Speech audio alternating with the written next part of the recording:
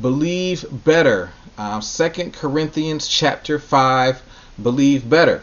And so, like I said, today's a faith interlude from the series that I've been doing. Today is well, not really the series, this is part of the series, but today is a faith interlude when it comes to the fact that we've been talking about hope, and we still got some hope to talk about. But God, when I have been praying and seeking what today's message was going to be about, he really hit it on a faith thing, a belief thing. And so today's message is entitled Believe Better, because I'm trying to obey. I'm trying to be a faithful servant. And so what I want to share is just, as I've been dealing with this series entitled Treat You Right, and dealing with this idea of self-love that flows out of the great commandment to love your neighbor as yourself. And so if I had to reframe it myself, it would be love the Lord your God, love yourself, and love your neighbor as yourself, just so we could have a clear understanding of the importance of having a healthy sense of self-love.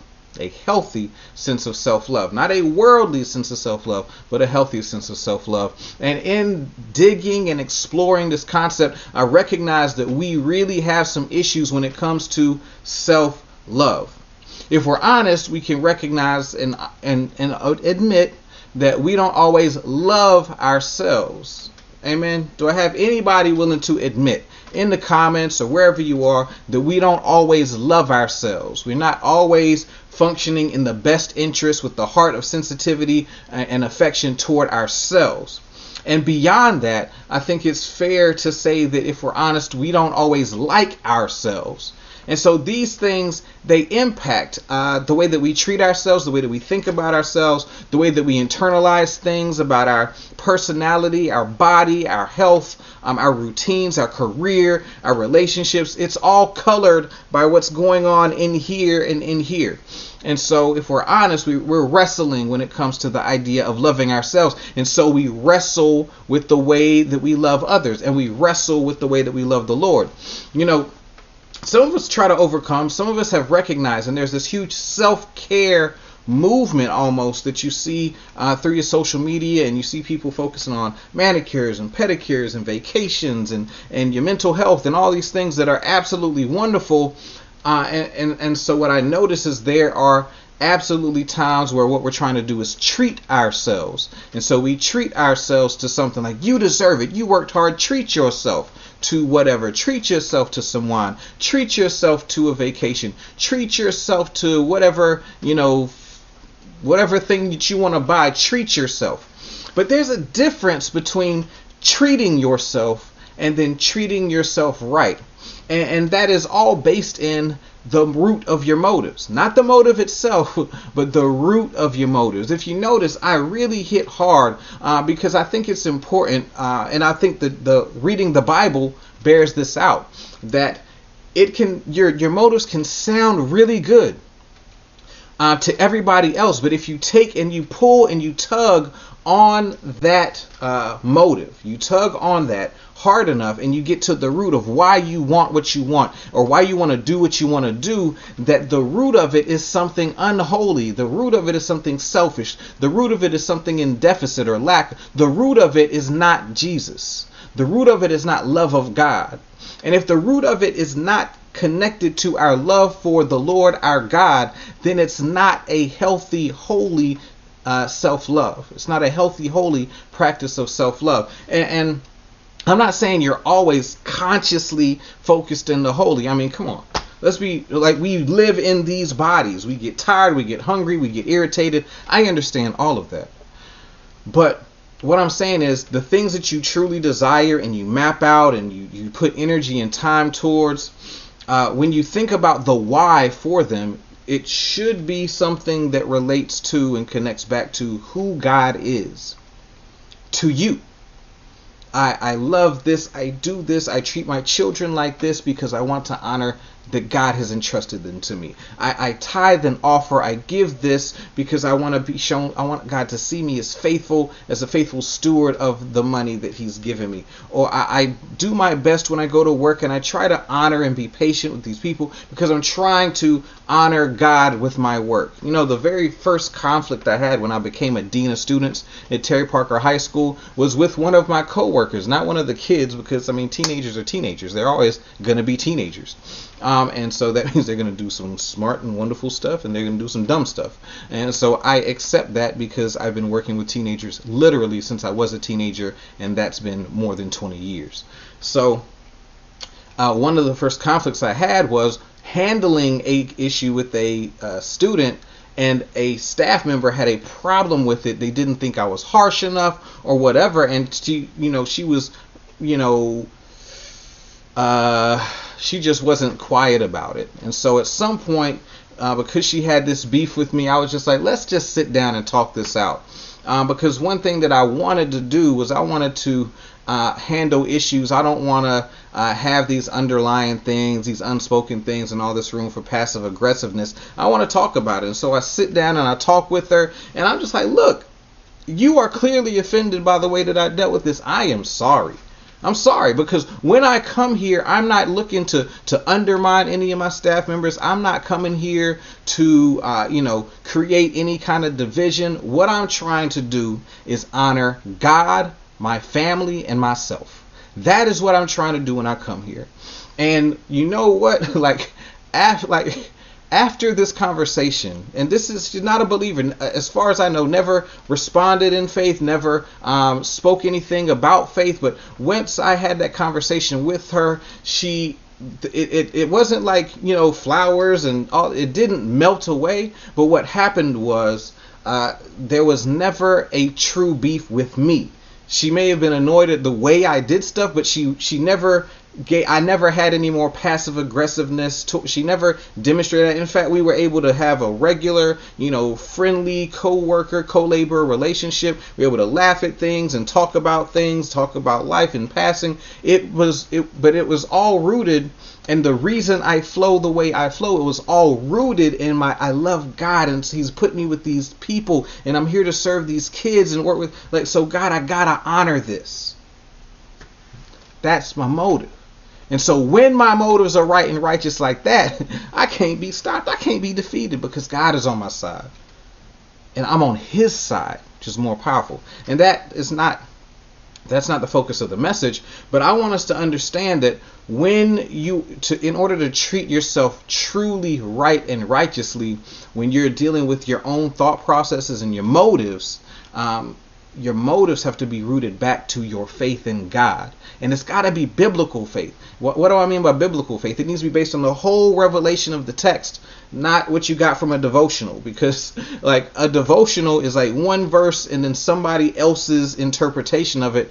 And it's one verse that could be taken out of context. There's so many verses that are taken out of context. A prime example is, I can do all things through Christ who strengthens me. That is one of the most misunderstood texts there is, because what it really means is that it's not that this license that you could just do all things because Christ is with you. No, it's not superhero scripture. It is that if you go back and read the previous verses, you recognize that Paul is saying, yeah, I've been broke and I've been well off. I've been hungry and I've been well fed, and I can do all this. I can be up and I can be down through Christ who strengthens me.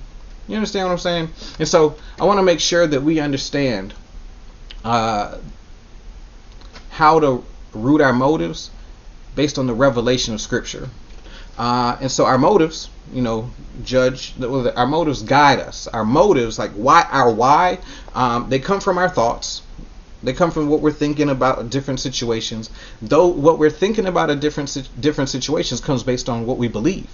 And what we believe is based on what we're hoping for. And we've talked about hope for a few weeks now. And we know that hope is a building block of faith, right? Hope is a building block of faith. And hope is not just a building block of faith. Well, hope is a building block of faith. Sorry, hope is a building block of faith. Faith is a type of belief, okay? It is a type of belief.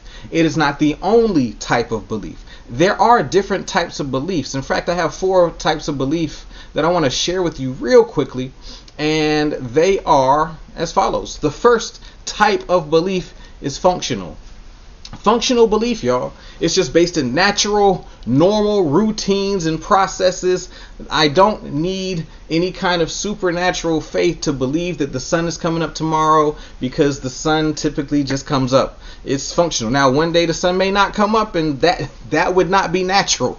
That'd be supernatural. So there is a functional level of belief. If I talk to the weather, thing on my smart home or whatever device, and it tells me the sunset is going to be at this time, 6:39 p.m., I just believe that. It's a functional belief. It's based in, it's based in the way things are, the way things have been studied. It's just functional. Normal routines, processes. I believe the school day at Terry Parker High School starts at 7:15 a.m. I believe that. Why? It's functional. It's revealed knowledge, and I believe that. Okay? So, functional belief. The next type of belief that I want to touch on, and I'm not saying these are all the types of belief, but this is just what as I studied and prepared, is relevant here. There's functional belief, and then there's fleshly belief. It's based in my natural, it's based in the natural, it's based in my senses, and connected to the satisfying of those senses. So fleshly, I believe something feels good, right? It's like you can rub on a fabric and be like, oh, this feels good. Well, that is a belief. I believe based on what my sense, like something tastes good. Cheeseburger tastes good. Apple pie tastes good. Apple pie with ice cream tastes better. Apple pie with ice cream with some of that caramel, I could escalate. But it's taste, touch. Hold on, I messed up on, I was about to say taste. That's not right. Taste, touch, smell, hearing, and sight. There you go. It's a sensual type of belief. I believe she looked good to me. Yeah. She looked good to me, right? Aaron, yeah, girl, you look good to me. Wherever you are right now, you could be sitting down. As I'm saying this, you could be on the computer, like in the live chat, and I'm probably just looking at you. Like, yeah, girl, you look good. I believe you are attractive. It's a fleshly thing. It's based on what I see and what I like. It's a fleshly level of belief. All right, fleshly. The next one, we're starting to get into some supernatural. Like the first two, functional and fleshly, natural. The next one, and the next two actually go into the supernatural because they go beyond what is seen. Okay? Y'all with me? Say amen. Y'all with me? Say yeah. All right? Or type it, of course. You can type it. The next type of belief is fearful. It's supernatural. It deals with expectations. But it's expectations based on doubt. It's expectations based on doubt. Fearful belief is an expectation based on a doubt, a lack of confidence, not having confidence, but a lack of confidence in the things that you desire. It's a substance of things that you doubt. Like fearful belief is the substance of what you doubt. Like, I doubt I can lose the weight, so I'm afraid that I'll always be overweight. I doubt that we'll be able to work it out, and so I fear that we'll lose the relationship. I doubt that I can measure up in the job, so I fear getting criticized or fired. There is a fearful belief that is rooted in a lack of confidence in the things you desire, and actually rooted in a powerful confidence in the things you do not desire. Say confidence in the things that you do not desire. So it's lacking confidence in the things that you do desire, and actually the substance of the things that you doubt. Okay? That's what fearful belief. And it's supernatural, and it manifests in several ways that I've already mentioned, so I'm not going to keep going into that. But the next thing is faithful belief.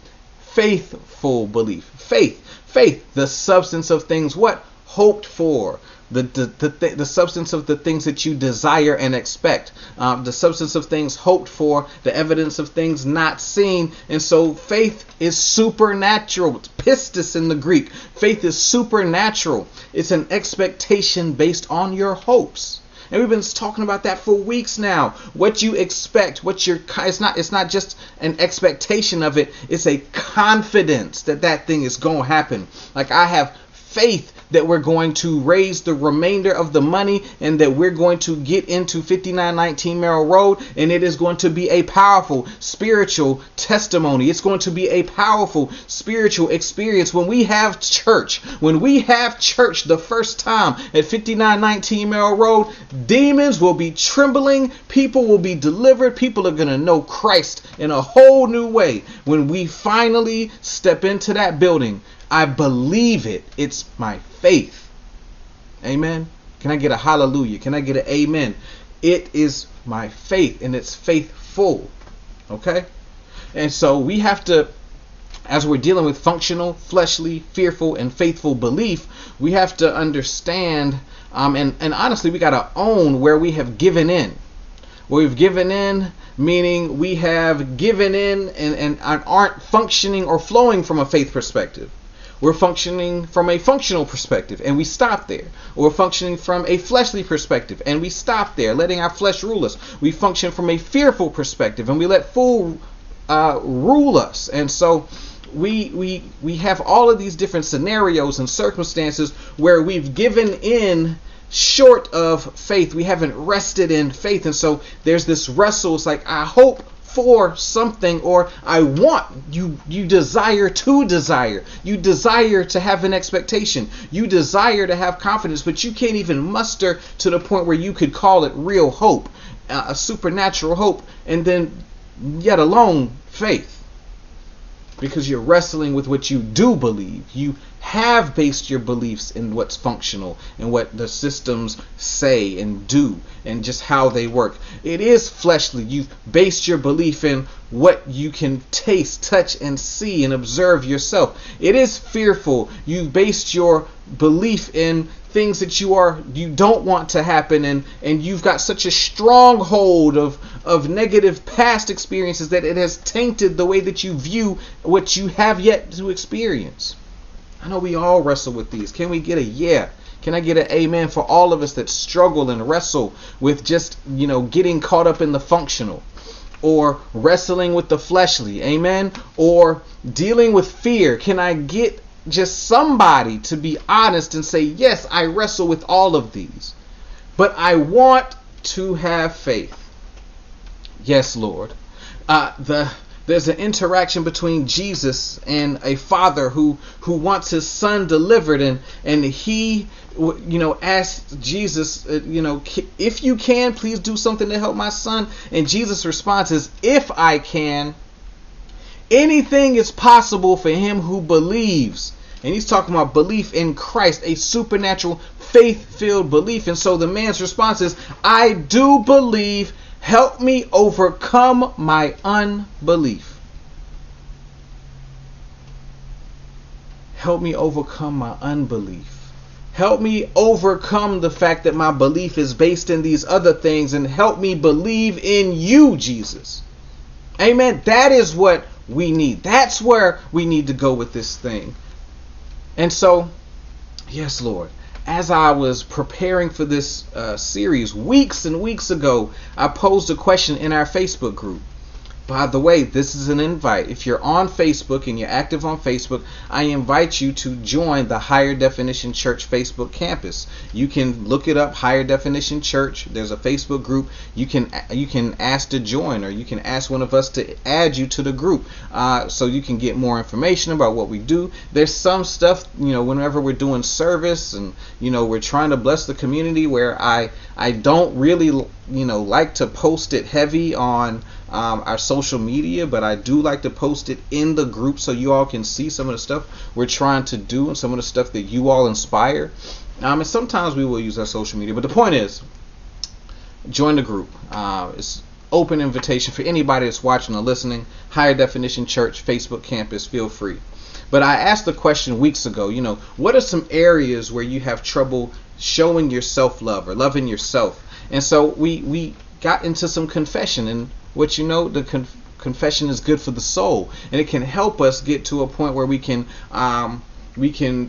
deal with and honestly wrestle with the demon, the stronghold, the spiritual influence has got us stuck where we are. For example, one of the things that someone said, and I'm not going to call y'all's names out, but one thing somebody said is like, when it comes to loving myself, I wrestle with bad eating habits. And we know in the minority communities and black communities that diabetes, high blood pressure, heart disease are all a reflection, like they're heavy in our communities, passed down generation to generation, along with really some really bad dietary choices in the form of soul food, right?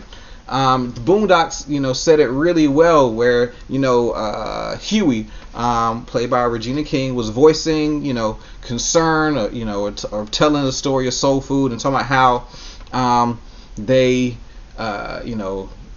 had to go and Big Mama died, and then they went right back to the table eating the food that killed Big Mama, right? All the soul food, all the grease that led to the diabetes and amputations and death and obesity and all that. And so it's like we have a wrestle in our communities, right? And so if we're not careful, we can become slaves to our fleshly desire for something.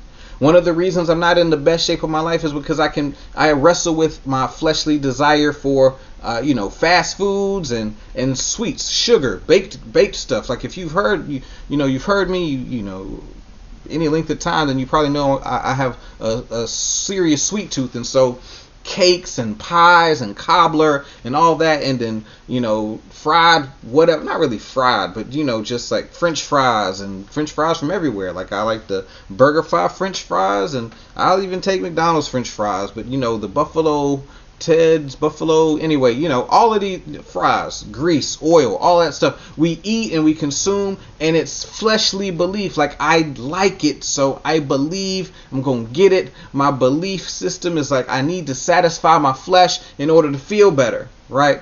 And that plays in a whole lot of areas, but this person was speaking specifically about these bad eating habits, and there's got to be something supernatural to break the chains of our natural belief systems. And so that's one thing. Accepting who you are in relationship to others was another one, and we have to wrestle with this in two ways. One, there is a way where as a believer, there's some things about you that people won't accept, period, because you're a believer. If you're a public believer, some of y'all hide your Christianity, and so you don't really ever come to odds with people, and that's not a good thing. Honestly, we should be known for our difference, and it should be a good something that is, we are peculiar people. The Bible teaches people of God are. But the point is, when we're having struggles in our relating to others or relationships with others, some of us, we give in to fear. Fear of what other people may say, may think, fear of losing out, so we cut it off first, and so we struggle with who we are first, and like identifying comfortably and confidently in who we've been made to be.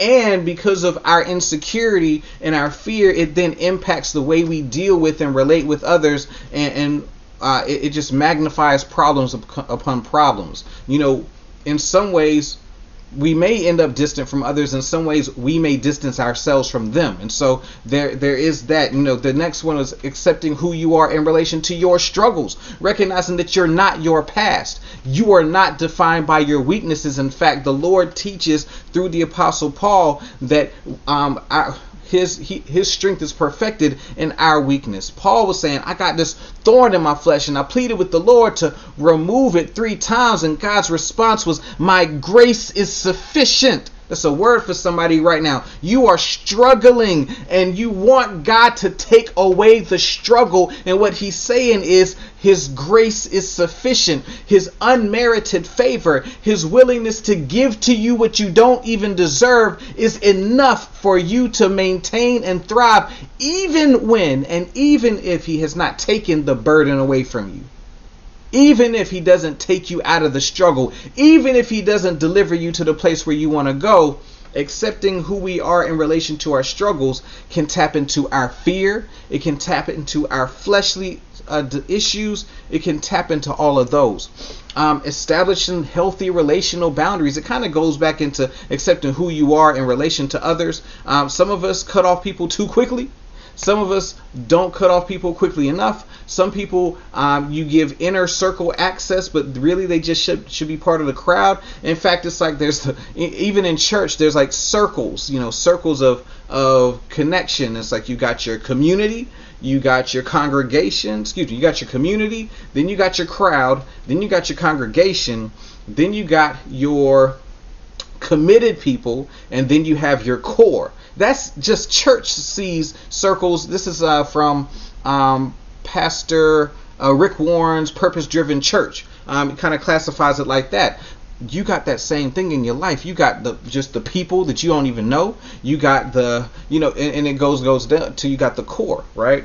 And so only certain people should be allowed in your core. And for some of us, what happens is we don't let the people into our core that need to be in our core, and we let the people in to our core that don't need to be in our core. I got to keep moving because I'm running out of time on my watching my time thing here. So it's it goes on.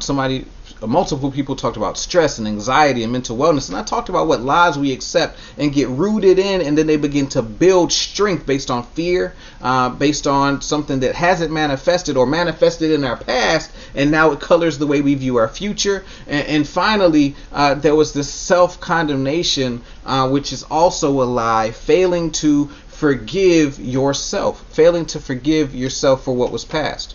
And so what I want to make sure that we understand is that we can be refreshed, amen. We can be released, amen, to believe better. And in 2 Corinthians chapter 5, Paul actually has outlined the elements of a better belief. And so let me get into that. 2 Corinthians chapter 5, starting in verse 11, okay? And I have about 6, maybe 7, 8 points that I want to illustrate here. I'm not going to have time to go into detail in them because, again, as I've stated many times, for this online only experience, I try to keep the whole thing, worship and word, to 1 hour. When we go live again, that will not be the experience, but when we go live as in the flesh, again, that won't be the experience. But for now, I want to make sure that we try our best to stay within that 1 hour time frame. So Paul has outlined here the elements of a better belief. I'm going to read the verse, and then I'm going to share the element. I couldn't come up with any clever all A's or whatever, so you're just going to have to take notes if you want to take notes. So the first verse that we're going to is 11. It says, "Since then we know what it is to fear the Lord, we try to persuade others. What we are is plain to God, and I hope it is also plain to your conscience." He's talking to the people of the Corinthian church, of course. But the first point of a better belief, or the first element of a better belief, is that you fear the Lord and you focus on others. You fear the Lord and you focus on others. We know what it is to fear the Lord. We try to persuade others. We're not focused on our own worries as much. We're focused on loving the Lord and honoring the Lord, and focused on others, trying to live a life and speak the words that would persuade others to also fear and honor this same Lord that we do. That's an element of a better belief. It's supernatural. It's a faith-filled perspective, believing in the Lord and believing in the value of communicating Him through the way we do and the way we say to others. The next element of a better belief, the second one, verse 12, "We are not trying to commend ourselves to you again, but are giving you an opportunity to take pride in us so that you can answer those who take pride in what is seen rather than in what is in the heart." The second is give esteem to the unseen. We got people competing, especially with social media. Comparison is a thief of joy, and what happens is we get caught up in comparing what somebody else's life, somebody else's showcase, whatever they put on social media, versus what we are truly experiencing. And we need to get to the point where we are not focused on what we see, because what we see is only part of the story. We need to give esteem and uplift the unseen. The unseen. And we got to understand that everyone is going through unseen struggles, and so the jealousy and envy you may feel, the inadequacy you may feel, is based in a lie, because what people broadcast in front of you is not what they're really experiencing. You have no reason to envy someone else's successes, because you don't know what they have going on behind the scenes, and you also don't know what it took for them to get there. All right. Give esteem to the unseen. Next verse is 13. If we are out of our mind, as some say, it is for God. If we are in our right mind, it is for you. So, it's like I could care less how we look. If we look crazy, it's for the Lord. If we look like we're saying, it's for your good anyway. And so what I want us to do, and what is an element of a better belief, a faith-filled belief, is to care less about how you look. Yeah, we give an esteem to the unseen as we look around, but we need to care less about how we look or how we appear to others, because it's really hard to be a faith-filled Christian when you are very concerned about what other people are doing or saying in response to your being and walking as a faith-filled Christian. You got to care less about how you look. Amen. Care less about how you look. Verse 14. For Christ's love compels us, because we are convinced that one died for all, and therefore all died. And so an element of a better belief is that you are compelled and convinced by love. You're compelled and convinced by love, not fear, not doubt, not your flesh, not your desire, not your lust, not your greed. You are compelled and convinced by love, the love of God. Moving on to verse 15. And he died for all, that those who live should no longer live for themselves, but for him who died for them and was raised again. And so, continuing that same thought, I'm compelled and convinced by love, and it's such a powerful love that when I think about myself and my life, it's not the question of what do I want, because that could be motivated by my flesh or my fears. It is, what does God want? Because I know what God wants for my life is based on love. And if I can trust that, then it's an element of a better belief. Verse 16. So from now on, we regard no one from a worldly point of view. Though we once regarded Christ in this way, we do so no longer. We don't look at things the way that we don't look at things with worldly eyes, just like they no longer looked at Jesus Christ from a worldly perspective. They looked at him as the Messiah from a risen perspective, a supernatural perspective. And so the challenge and the way to get a better belief, the element of a better belief, is that you see through spiritual eyes. When you look at a situation, when you look at a person, when you look at people, what you do is you're seeing them. And even when you look at yourself, you're seeing the situations through spiritual eyes. You're not looking at them just through what is evident. Remember, people aren't our enemies. It's the spirit powers and principalities that are at work in this world and its systems. We have to look and see through to the spiritual and make sure that we're fighting spiritual warfare, not fighting battles against individuals who are just being manipulated and used by those spiritual powers and principalities. Verse 17. Verse 17. One of the more famous verses in the Bible. Therefore, if anyone is in Christ, the new creation has come. The old is gone, the new is here. The old is gone, the new is here.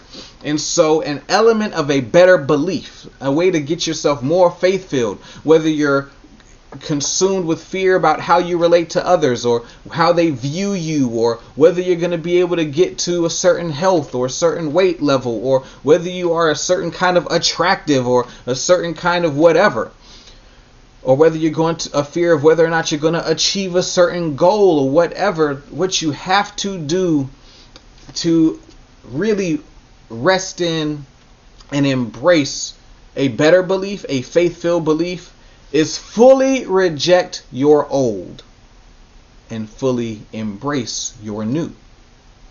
Recognize that in Christ you are a new creation. One of the best tricks the devil has played on us, that our flesh plays on us, is to make us believe and think that we are the same person after salvation than we were before salvation. Let me tell you something. Before salvation, you were separated from God. Before salvation, you did not have a Holy Spirit living inside you. Now that you are saved, you have been born again. You've got a birth certificate that has a day that you were physically born. But when you received Christ as your Lord and Savior, you became brand new. Say yes. You are a new creature, a new creation, a child of the living God, adopted to sonship or as a daughter, and co-equal with Christ the firstborn of the new man.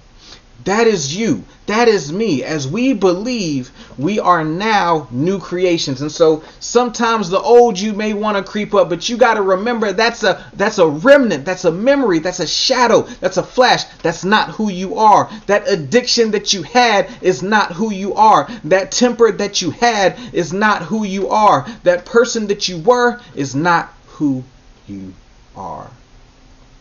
God made you brand new. That's why we get baptized, to symbolize the death of the old person and the birth of the new person. God made you brand new. Embrace your new nature, your new identity, your new classification as a child of God. Last verses. Verse 18 and 19. All this is from God, who reconciled us to himself through Christ and gave us the ministry of reconciliation. That God was reconciling the world to himself in Christ, not counting people's sins against them. Not counting people's sins against them. And he has committed to us the message of reconciliation. What am I trying to say here? An element of a better belief is to understand that you are reconciled to reconcile. That God has accepted you to be an example to the world of God's acceptance of people. You are, again, this goes back to the last statement. You are not the sum of your previous sins. You're not the sum of your current sins. Christ died for them all. Accept forgiveness. Confess daily. We sin daily. Confess. Put it back on the cross, not on you. Don't let it weigh you down. Put it back where it belongs. It died with Christ. It was sacrificed for Christ. It was paid for by Christ. It is not your burden to bear, your burden to carry. There's no reason to own it, to honor it. There's no reason to stick with it. There's no reason to claim that it's a shackle on you. You let it go. Let it go. Recognize that you've been reconciled. He's accepted you, and he's not holding your sins against you. So walk with freedom, free to confess, free to leave those anxieties and those issues and those fears at the altar, and free to pick up fresh anointing from the Lord. Closing out, y'all. I just want you to know, God saved you and makes an appeal to the world through you. Believe better. Don't believe the lies from the world. Don't believe the lies from the people. Don't believe the lies from your mind. Believe the truth. Believe the truth of your virtue, that you were purified from your sins through the sacrifice of Christ. Believe in your valor, that you are emboldened in your situations and your challenges to be a representative of Christ and his victory over sin in the world. Believe the truth of your value, that you are created in significance. You are important. You are great and powerful in who God has made you to be. You are anointed for a purpose and a path. God don't make no junk. God made you, remade you when he saved you, and has now elevated and commissioned you in significance. My hope, my goal, my faith is that you will love yourself by resetting your hopes and taking ownership of a better belief. Take ownership of your faith.